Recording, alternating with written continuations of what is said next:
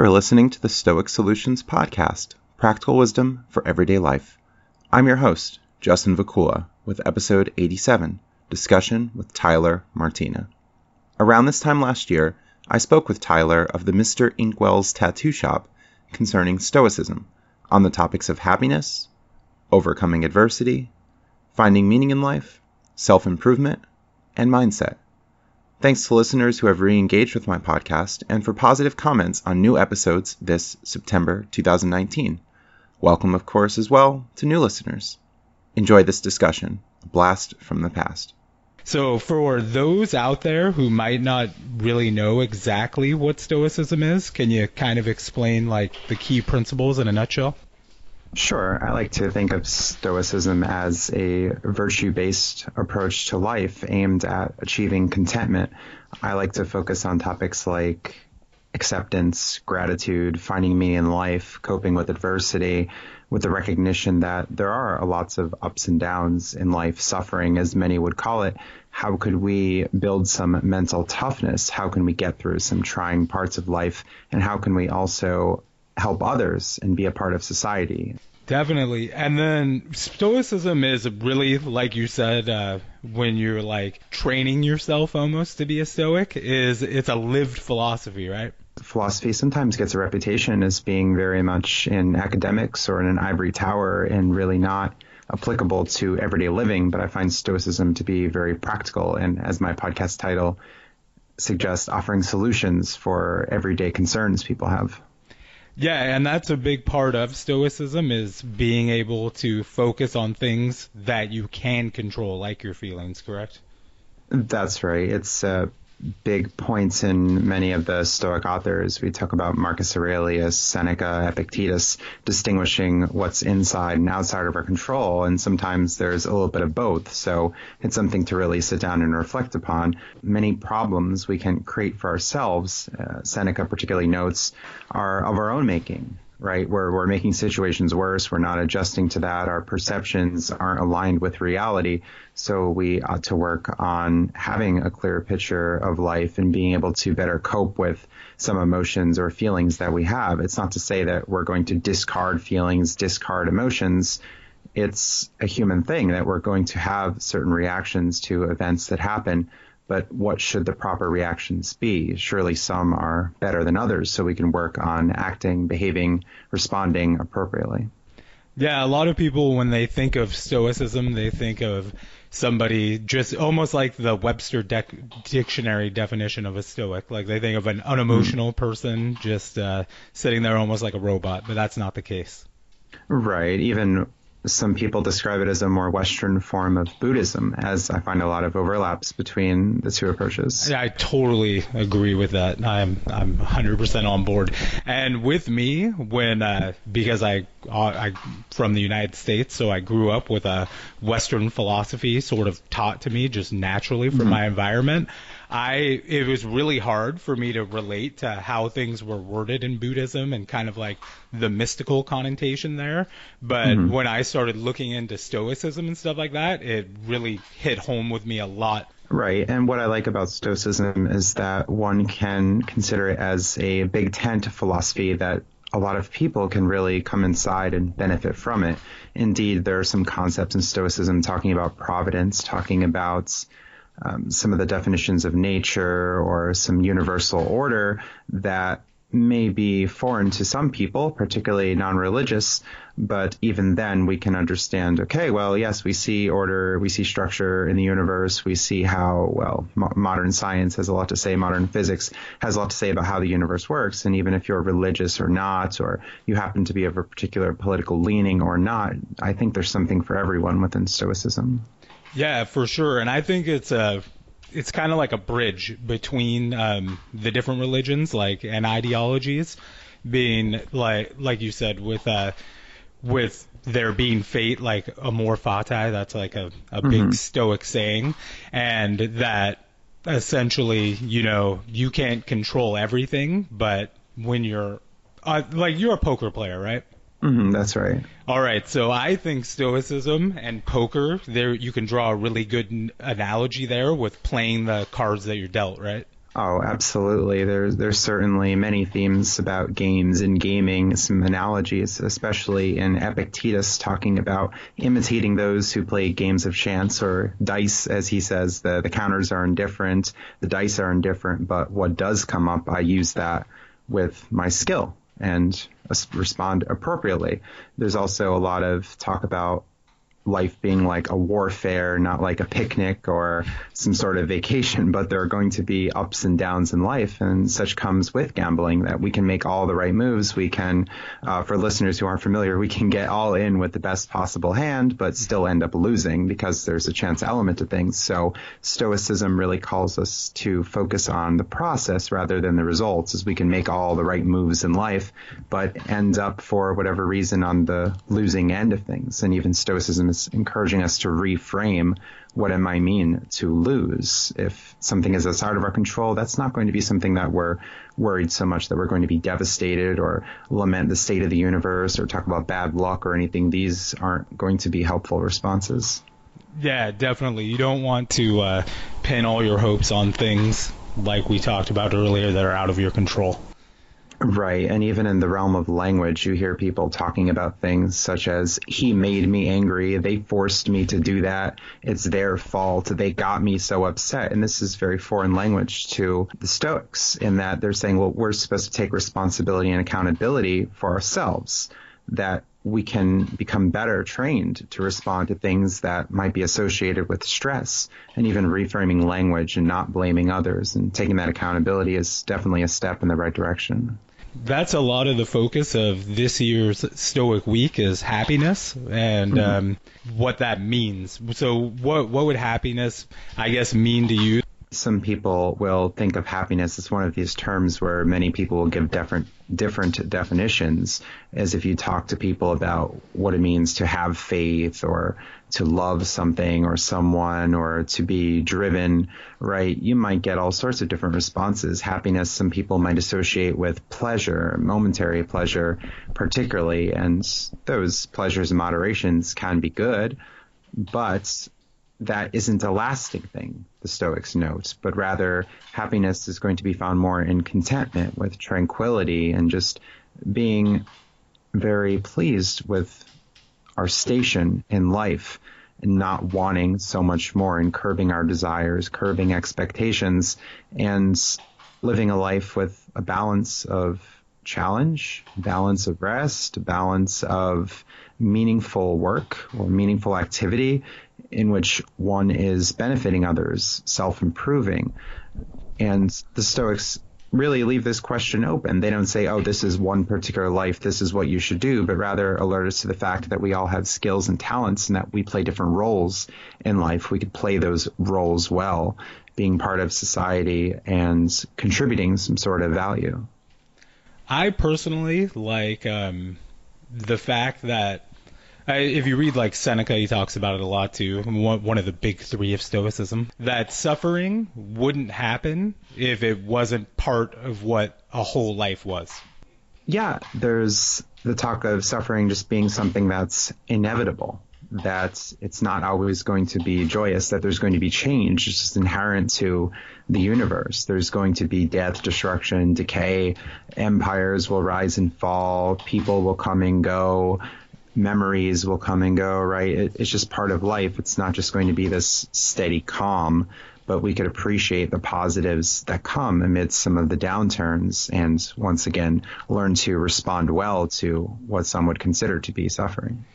Yeah, and actually, embrace the suffering a little bit. That's one of the things that I get out of it, is that it's part of nature, just like you said with like death and all of that. That's part of everything, and you kind of want to love, quote unquote, everything, even if it means suffering every once in a while. That's part of the human experience. Right, something that would give us some sort of call to arms, some call to action with which we can improve and help others as well, rather than just a life where we don't experience any kind of challenge. We're just, say, sitting on a couch and watching some mindless television for our lives. That wouldn't be a happy life in my estimation. I wouldn't want to have a life like that, but rather I want to be challenged. I want to learn new things. I want to grow. I want to be active. I want to take on some new roles, some new tasks in life. And that would be something that I would consider to be pleasurable. Some people put too much emphasis on, once again, these momentary pleasures like, oh, this and that food or these sexual experiences or drugs or a lot of spending that's associated. And it doesn't seem like that really makes them happy in the long run, especially when you consider so many celebrities, so many people who happen to be famous, that they have all of this money, they have all of these fans, and they're still unhappy. Definitely. I'm totally on board with that. And on the same note, a lot of those traits that you say, things that you enjoy, would be a lot of things that I think make people high performers and high achievers in life. Do you think, for the most part, that Stoicism creates high performers? Or do you think that high performers are drawn to Stoicism because it's similar to, the life that they live already? I think it can be a mix of those things. Some people might be inspired by the writings, as I believe it was Seneca who talks about reading some philosophical texts, and he talks about how he comes away with it with such a vigor that he wants to face challenges, and has this attitude of bring it on. I want to see adversity. I want to fight it. I want to have these experiences where he doesn't want all of these terrible things to happen, but rather, as he talks about having a formidable opponent, and maybe that's in Epictetus too, talking about a wrestler who they don't want some amateur opponents. They don't want an easy contest, but rather one that will challenge them. And from that challenge, they can learn and grow rather than everything just being so easy. Who is your favorite out of the big three? Just out of curiosity, because we keep quoting like Seneca, and then we quote who was an advisor to Nero, right? And then we have Marcus Aurelius, who was an emperor. He's probably the most famous of the three. And then we have Epictetus, who is probably personally my favorite, just because it's really like quick hits, and I like it because you could remember a lot of it. And he was a slave that kind of worked his way out of slavery. The wit and humor of Epictetus, some of the quicker passages, as you mentioned, and Marcus is an interesting figure because he's had so much power, but yet he writes about some daily struggles that he has in dealing with, as he says, difficult people, that this is something we should prepare for. And even as the emperor, it's interesting to see those contrasts, and you get the inspiring passages like being the rock or being the promontory in which the waves crash, and a lot of inspiration through there. Seneca I particularly like because it seems that he blends a lot of psychology and counseling into his work, as they might not have called it that back then, but that's a background that I have, that I'm studying counseling and applying Stoicism in that. So I find a lot of nice passages from Seneca that I've used on my podcast and even with some clients that I've worked with. Yeah, the psychology and the behavioral health. That's what you're a behavioral health worker. So that's right. Yeah. And all of that I've noticed a lot. Even like a great example would be that serenity prayer that a lot of addicts use. And that, in my opinion, has definite roots in Stoicism. Yeah. And there's on the shortness of life that I've seen actually used in some drug rehab programs, and that's given people good inspiration to change. And yes, even parallels between Stoicism and Christianity, as I've had a guest on my podcast talk about that. We've talked about the Serenity Prayer, and I know that's something that Massimo Pigliucci has mentioned in his work as well, in his book, How to Be a Stoic. For those that don't know, I don't even know the exact date, but Stoicism was founded in around 300 BC, is that right? Is talking about Zeno, Cleanthes, some of the earlier figures? Yeah, like when he found, I know I mean, you could correct me, you're the expert here, obviously. But I'm not the best with dates. But. Yeah, but I think that's when, he arrived on shore without much, and then he saw Socrates speak or something, and then that was around 300 BC, right? A merchant and was shipwrecked, but he wanted to inquire as to who were the leading minds, who should he look for guidance, and the philosophers happened to be offering a lot of reprieve for him. Yeah, and probably, I mean, based off of Plato's writings about Socrates, probably quite a lot of entertainment too, just watching the rhetoric. Yeah, and Socrates is mentioned a lot in the Stoic writing as they view him as a role model. Donald Robertson, who also writes on Stoicism and maintains the Stoic Philosophy Facebook page, talks a lot about Socrates as well, parallels between his work and that of the Stoics. So you see a very foundational part of Western culture, and it's really having a modern revival, which is quite nice, and that so many people from different areas of life are looking to Stoicism for personal benefit, helping others, and getting their lives in order.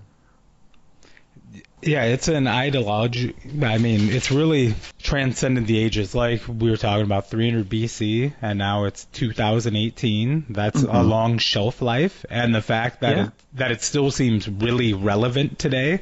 Like when you're reading people like Seneca, and you're reading those letters, it's a letter that somebody.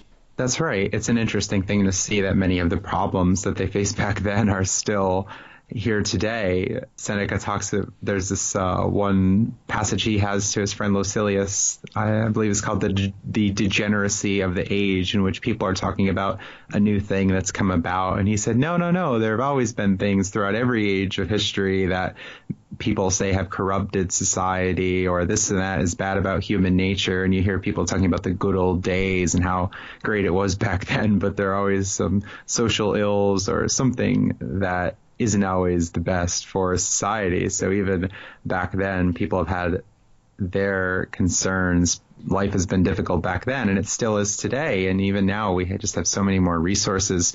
We have the internet, we have technology, and so many things that can lead people to improve their lives. But yet still many of the same struggles, still human nature, particularly the darker sides of it, happens to be associated with a lot of the ills of society.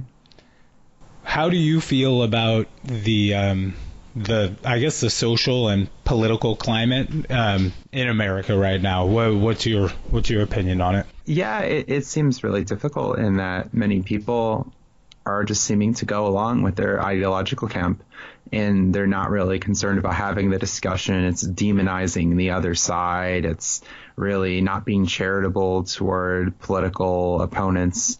It's very, very difficult to have the conversations, and it's just about, can my team win here? How am I going to try to throw down the other guy? And just so many exaggerations, and it just gets really divisive and really heated.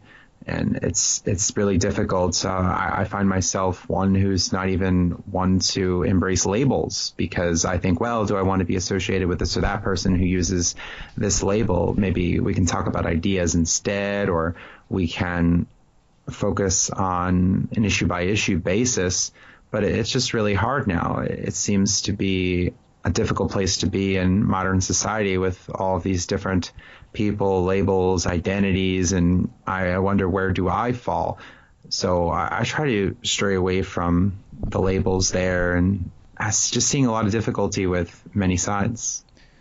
Totally on board with you there. I think if you start drawing lines, or whatever you want to call it, it definitely makes things a lot more difficult and makes decisions turn into fights rather than actual debates or arguments to find a solution.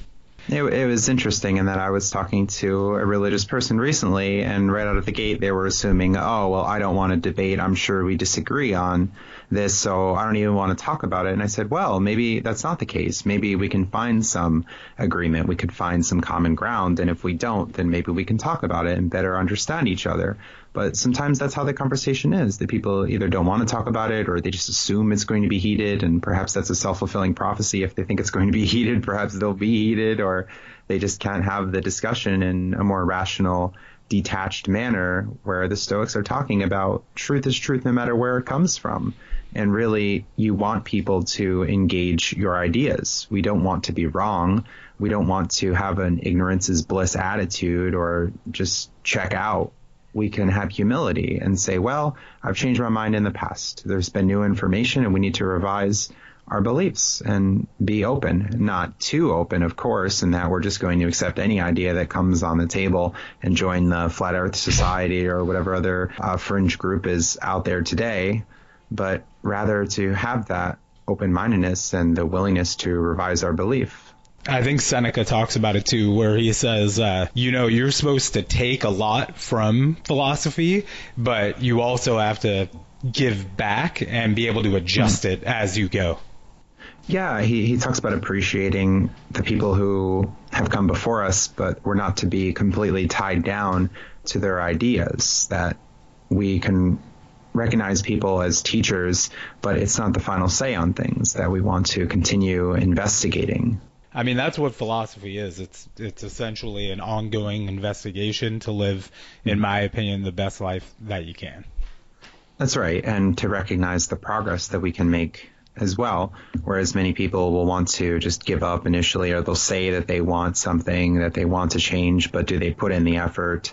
Are they going to be too hard on themselves if they happen to not have progress so quickly? And even Epictetus talks about dealing with anger, that anger would be a significant issue for him, but he noticed himself gradually becoming less angry, and he was very happy about that he would, I think it was like celebrate at Thanksgiving or give himself a pat on the back or something, until it became more of a gradual issue. And that change isn't going to happen overnight, but we can embark on a journey and become better. We can recognize, going back to poker, there's a lot of talk about finding leaks in your game and areas that you can improve some mistakes that you might be making. And poker's really drawn me to look at life and saying, where are my life leaks? How can I better optimize the way I live? And Stoicism calls us to do that. How can we use our time better and not squander the limited time that we have? Where should we be spending our time? Who should we be associating ourselves with, right? There are a lot of questions that we should ask of ourselves, and people, I think, should be eager to do this and say,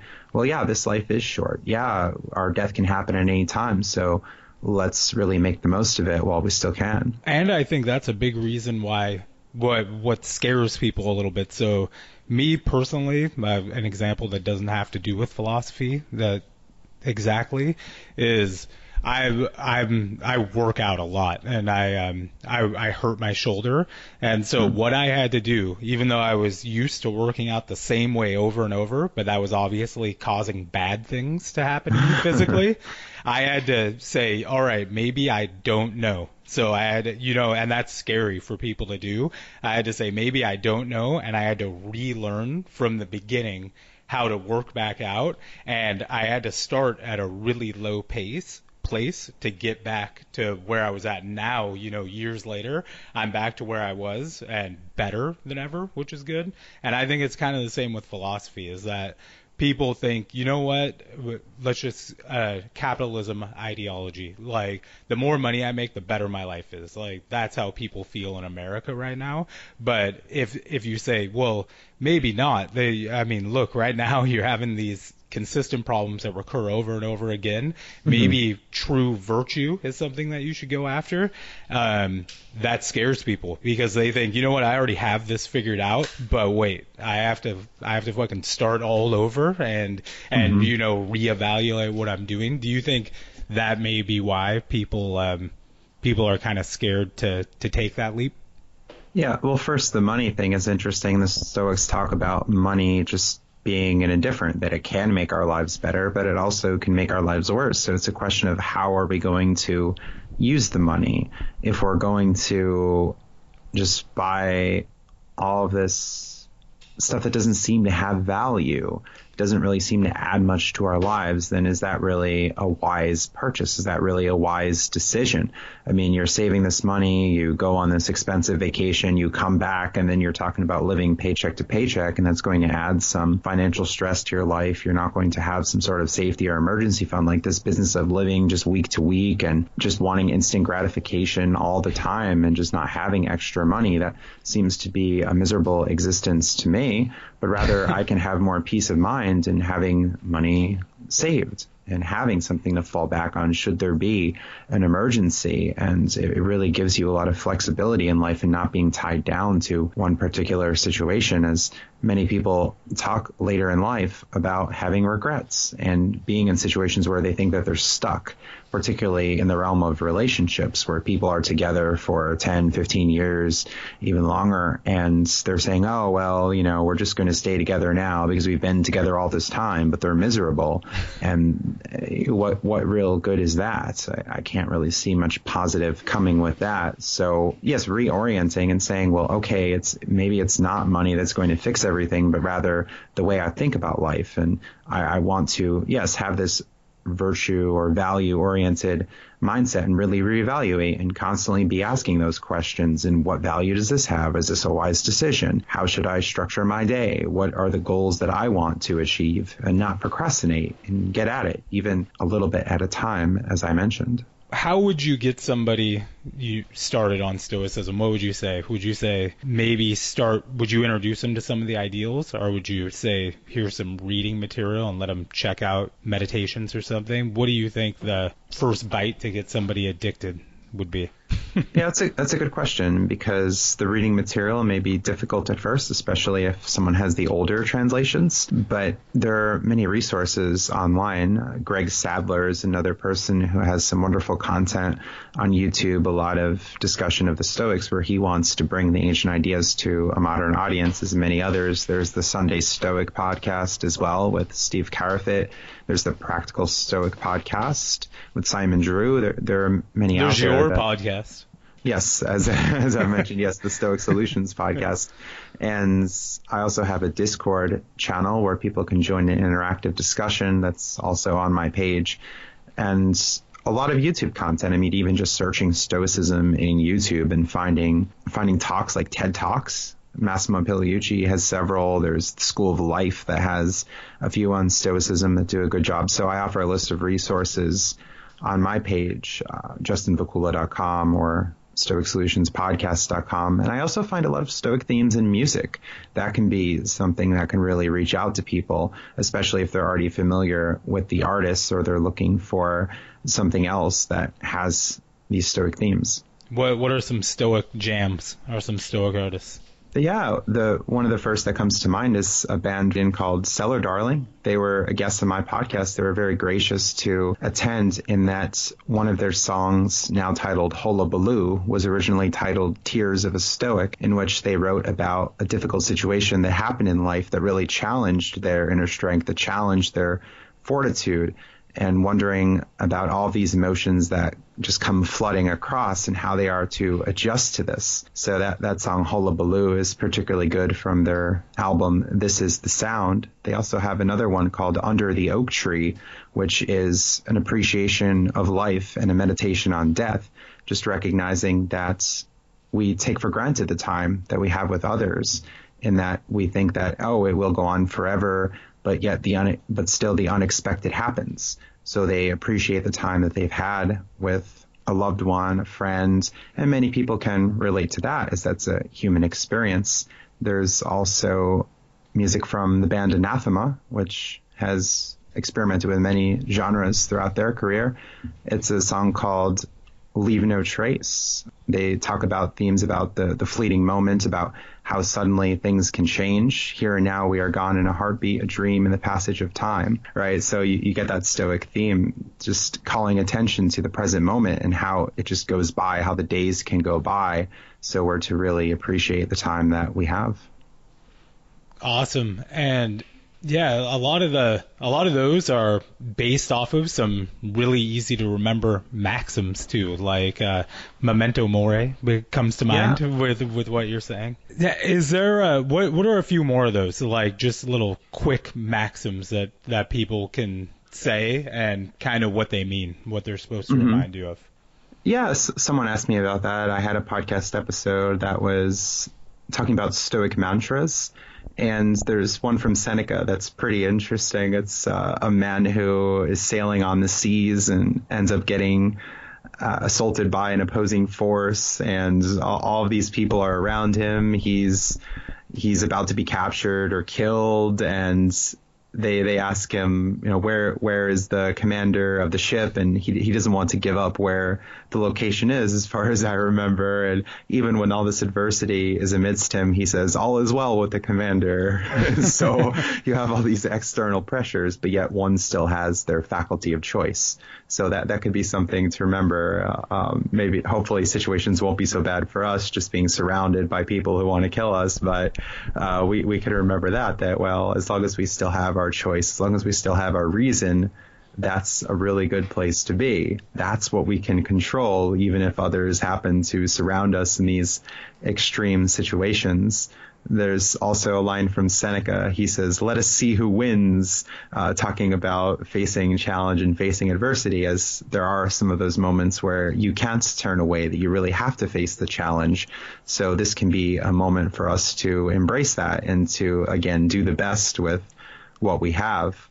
And Marcus Aurelius also talks about the obstacle being the way, right? And not just seeing something as a barrier, something that's going to stop us, but rather to try to find a way to solve the problem, right? We can look at life again as a game or a challenge, and that can be something helpful. A lot of talk about death, and it's in some of the music too, as there's also a metal band, Death, which is very foundational in the death metal genre. Seneca probably loved it. Yeah. The Stoics talk about the door being open, and if the building is burning down, then it's time to leave, talking about how the quality of life is more important than the quantity, that we should have the courage to end our lives when we determine that life is no longer worth living. Of course, this is going to be an extreme situation. We're not just going to willy-nilly end it all. We can very much cope with a lot of the adversity in life, as I've talked about many strategies of doing that. So the band Death is talking about death with dignity, actually, in a song of theirs. They have Suicide Machine, a request to die with dignity. Is that too much to ask? Robbed of their natural abilities, in death they seek tranquility. In a confused state of mind, extending agony, they must be blind. That is really nice, especially with today's technological climate, I guess you'd say. There's a lot of people, and some people might even say it's like hubris, but are trying to extend human life indefinitely. And obviously nowadays there's people, in my opinion, extending their life but not the quality of their life at all. So they're living a long, low quality life rather than a shorter, high quality life. Yeah, and I think even in Seneca, there's comparison of life to a play or acting. He's saying that it's not the length of the play that's important, but rather the quality of the play itself, or the acting, right? So that's another comparison they have there. And another Death song, Pull the Plug, it has the lyrics, life ends so fast, so take your chance and make it last. That's great. Yeah, and Seneca, I'm pretty sure it's Seneca who talks about it too. He says that I've made the joke about before, this dude talked a lot about death, everybody out there. So if you listen to some Seneca, don't be afraid to hear about dying and how to die well. He says there's only one way into the world, being born, obviously, but he's like, men can actually choose whatever way they want to leave the world. Yeah, absolutely. And it's not to have such a morbid or nihilistic view of things, right? But rather to say, oh, well, we could actually prepare for this. That is associated with so much anxiety, and not to see death as such a horrendous thing. Of course, we're going to prefer to live, but again, what's inside and outside of our control. So we can really say, well, especially for the non-theists out there, if we don't think there is an afterlife, if we don't think life is going to go on forever, we could say, well, let's have a good life while we still can. That's an important message that I hope that listeners can take away, if anything. Yeah, enjoy the time you're here and live it the right way. Now, I keep talking about virtue too, and so the four, I mean, I guess personally I would think wisdom kind of encompasses all of them, but it would be wisdom, temperance, there would be justice and courage. Those would be the four pillars, right? That's right, yeah. Which one of those do you think is people have the most trouble with right now? Would you say it's temperance, or it's courage to stand up and do what's right, or justice? Yeah, I think that moderation or temperance might be one of the most difficult if we want that instant gratification. If we know that we're making decisions that are probably bad ones, people end up making excuses. And some of the language is just so strange in the marketing, as I've radically changed the way that I eat and live my life. And I've moved from a lifestyle very early on of just consumption, who really cares? My parents really didn't talk about healthy eating, and it was just, oh, we're just going to make whatever tastes good and view food as a pleasurable experience. But I think that's incredibly overrated. If we can instead move to a viewpoint of food being sustenance, okay, we could find some pleasure maybe in the social experience or something that tastes good, but I don't think that's the primary concern. People talk about food being good, but again, we're talking about words that have different definitions or meanings. And if people are talking about, oh, that Big Mac was so good, and to me, I have a nauseated feeling when thinking about that. I don't want to consume a Big Mac. I don't think that's going to add to the quality of my life, especially when there are just so many other options. So people, I think, make many mistakes in the realm of food, especially when you have just so many comparable options that are just so much better that, well, okay, maybe you can avoid that 5 cheese ravioli and instead go with the veggie topping and the minestrone soup.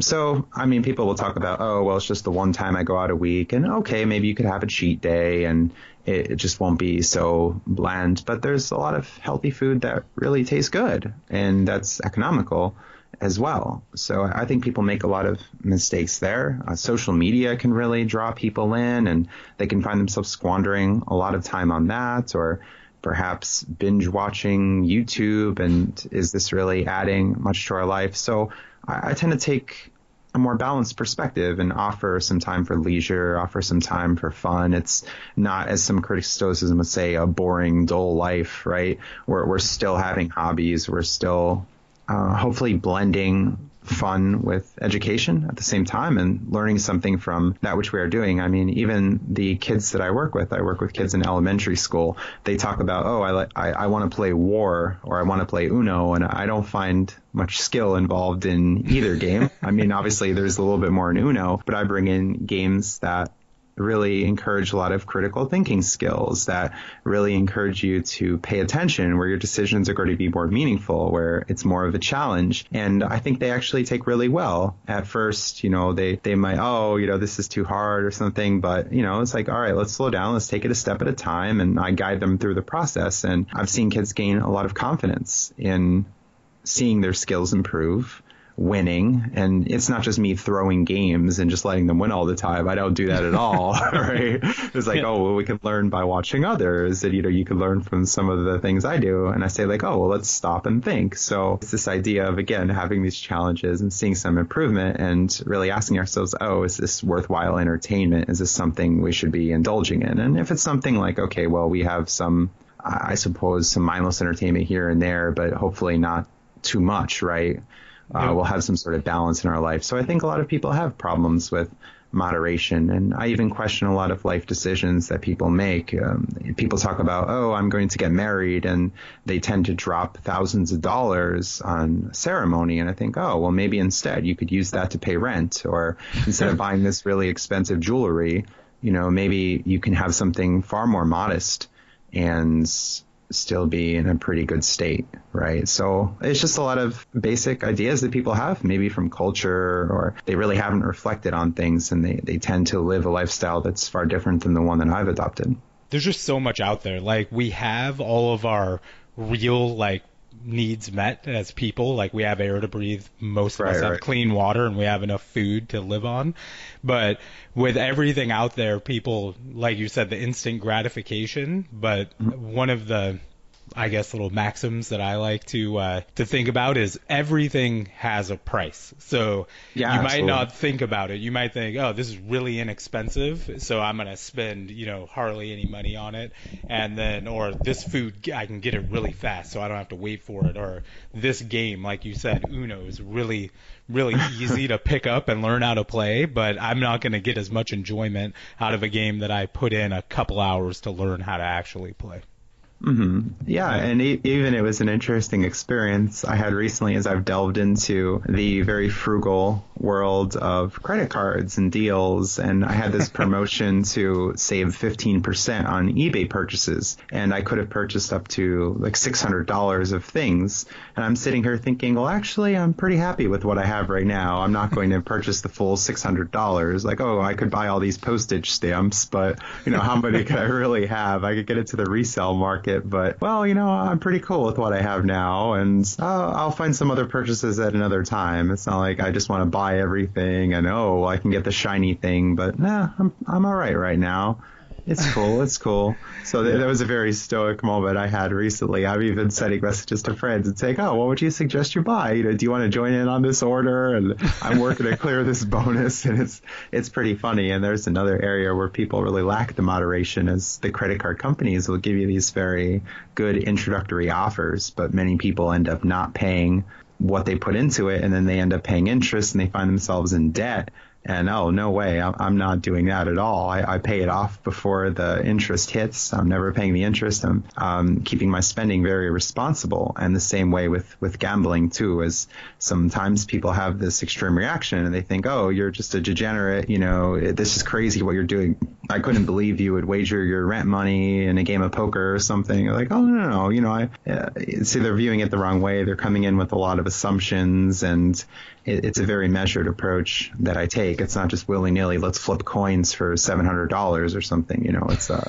It's not that. But meanwhile, they're going You're like on Tatooine, just like... Yeah. Yeah, but meanwhile, they're scratching the lottery tickets and buying their Match 6 lottery tickets, Powerball, whatever. It's like, oh, okay, well, some gambling, okay, but others apparently... Yeah. So yeah, it's an interesting life, but it really leads me to stoicism. Really leads me to question a lot of the assumptions that I've had earlier in life, and really change my approach to living. So it's a wonderful thing that stoicism can offer. Awesome. And so, what are 3 things? I know I'm keeping you on a little longer. No, that's okay. Yeah. So, what would you just say 3 things are like the audience could take away from stoicism that would probably make the biggest difference? Yeah, I think gratitude is a really big one. It's a theme that I continue to reflect on in my podcasts. Thank you for saying that. Yeah, it's something that I really look and, well, okay, this situation was difficult today, but look at all these things that have gone well, as so many people just look at one or maybe a handful of things in life that they don't like, but overlook a lot of the positives. And that's really a mindset thing. We can focus on the things that are going well, and we can focus on what's inside of our control and be really happy for that, even if it means making a physical list of the things that we have, the people that we know, the experiences we've had, and how good we really have it. And of course, not all lives are going to be super great, fun, and, there's obviously stressors, right? There's anxiety, there's stuff in the past that people have encountered that really makes life more difficult. Some people are economically disadvantaged, right? It's some criticism of Stoic, like, oh, you just have a really privileged position and it's easier for you to live the lifestyle than others. Like, okay, well, maybe it is, but you could look toward the philosophy and be more content about things that are outside of your control. Yeah, and like Epictetus, like I was mentioning, one of the big 3, he started off in not the most equitable position. Mm-hmm. Yeah, coming from a slave. And it's another Stoic tune, you might say. It's a song from the band Anathema, again, called A Natural Disaster. And the chorus of the song, no matter what I do, no matter what I say, I can't change what happened, can't change what happened. So it's this acceptance. That could be number 2. Just taking an acceptance, recognizing how life is, and making terms with that, and also trying to change things that we can't, improve our situation, improve our mindset, and work to make life better for us and others. Perfect. And then what would number 3 be? Number three, I think it would be finding meaning in life. In that many people seem to talk about how life just seems to be really repetitive. It seems to be dull. They're looking for that weekend to come because their Monday through Friday seems pretty terrible. So how can we find meaning in that which we consider to be drudgery? What can we do a little bit differently? And if our current position, maybe a job we don't particularly like, we can always view that as a means to an end and look to move on to a different part of life and really try to find things that can lead us to feel a feeling of accomplishment. I helped someone today. I did something. I made some progress, rather than just like a soul-sucking job where you're just sitting at a desk and, what are you really contributing? And many people find themselves in that position, and that seems to be pretty bad. Yeah, and like you said, whatever position you are in, you can, in my opinion, you can do things that are in your control to help try to improve your preferred indifference. So I did a post recently in the Stoicism group on Facebook that you were talking about, about whether or not I should tell my 7-year-old the truth about Santa, right? So, and I, cause she'd come to me asking, she's obviously was on the fence about it already. So I've already actually done what I was going to do. What would your advice be? Let's see if I made a good decision. One of my past podcast guests is Dr. David Kyle Johnson, who writes extensively on the topic of Santa and whether we should tell our children about Santa, how we should present it. And he actually has a book called The Myths That Stole Christmas, and talking about what he calls to be the Santa Claus lie. And he encourages parents to be more upfront with their children and teach of Santa as a tradition, as a fiction, and not teaching it as a literal Santa, a literal being, but rather talking about how this can really undermine parental role in lying to your kids is not a good thing. The kids can really come to wonder, why is it that the kids who seem to be rich get more and the kids who are economically disadvantaged get far less? And the rich kids might have some really poor behavior, but they still get rewarded for it. He doesn't really think this is an appropriate parenting tool, that, just be on your good behavior just because you want this reward, but rather, no, actually there are other reasons for behaviors, and you should have some self-respect, and here are the rules, and here's why you should be a good person, rather than just tying it to a gift. So you could look up Dr. David Kyle Johnson, Santa. You can Google, you can find many pieces on it and his book on Christmas and find out more about that. So he has a child as well, and he plans on being open about it and even teaching as kind of a game, an exercise in critical thinking. It's gone pretty far in some circles, as some adults have made what seems to be a mockumentary where they have some adults pretending that they're these scientists and that they found this sleigh runner in a desert, and this is how Santa Claus exists because, look, this is a part of the sleigh and we found this film footage and we could see Santa as we speed through it. And, it's all this thing. They're talking about this is how he can travel so fast in such a short amount of time. And it's like, it goes so deep into this lie. Fabricating a belief in something. Why can't you just teach it in a more honest way, as a cultural tradition, as maybe the spirit of Christmas, even if you want to do it that way, and just not be dishonest about it? It also sets a kid up for some shame, as maybe some of the older kids have found out the truth, and your kid is just sitting there insisting that, no, Santa is real, my parents told me. And then there's this question of, is my parent a liar? Is my parent honest? What else can I doubt? That's what I was really afraid of. Is I'm honest with my daughter literally about everything, but it's just one of those things where people were like, "Oh, don't take that away from a kid," It's Santa. Yeah, you're ruining Christmas. You're ruining their childhood. Like these. Yeah. I just told her the truth, and it worked out pretty well. So the way I didn't rudely just say there's no such thing as Santa, stupid, or anything like that. Yeah. But I told her, I basically, because she was already doing the critical thinking, so she was like, how does he get in our house if we don't have a chimney? And she was like, does he just break in the back door? I thought that was funny, that she thought he broke in the back instead of the front. And then she was like, how would he get everywhere in one night? And so I was like, yeah, he's not real, but the idea of helping people out is real, and that's what you can do. That's what you should be doing all the time. But we picked December 25th to really celebrate that. And I just basically told her that anybody can be a Santa, that, I'm mom's Santa, and then Mom's my Santa.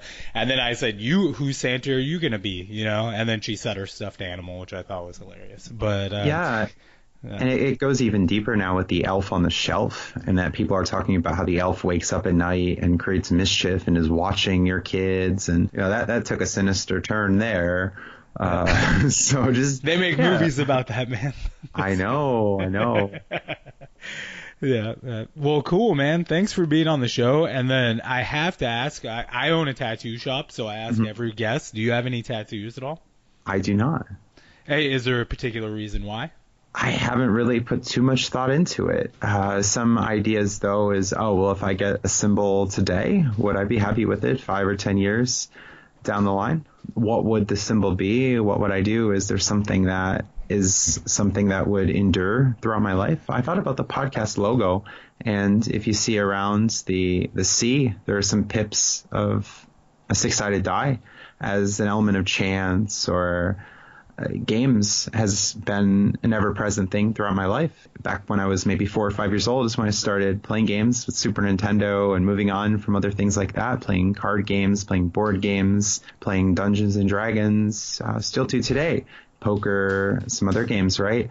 And it's like games and gaming have always been a part of my life, so maybe that would be one way into it, but I haven't committed to any kind of tattoo.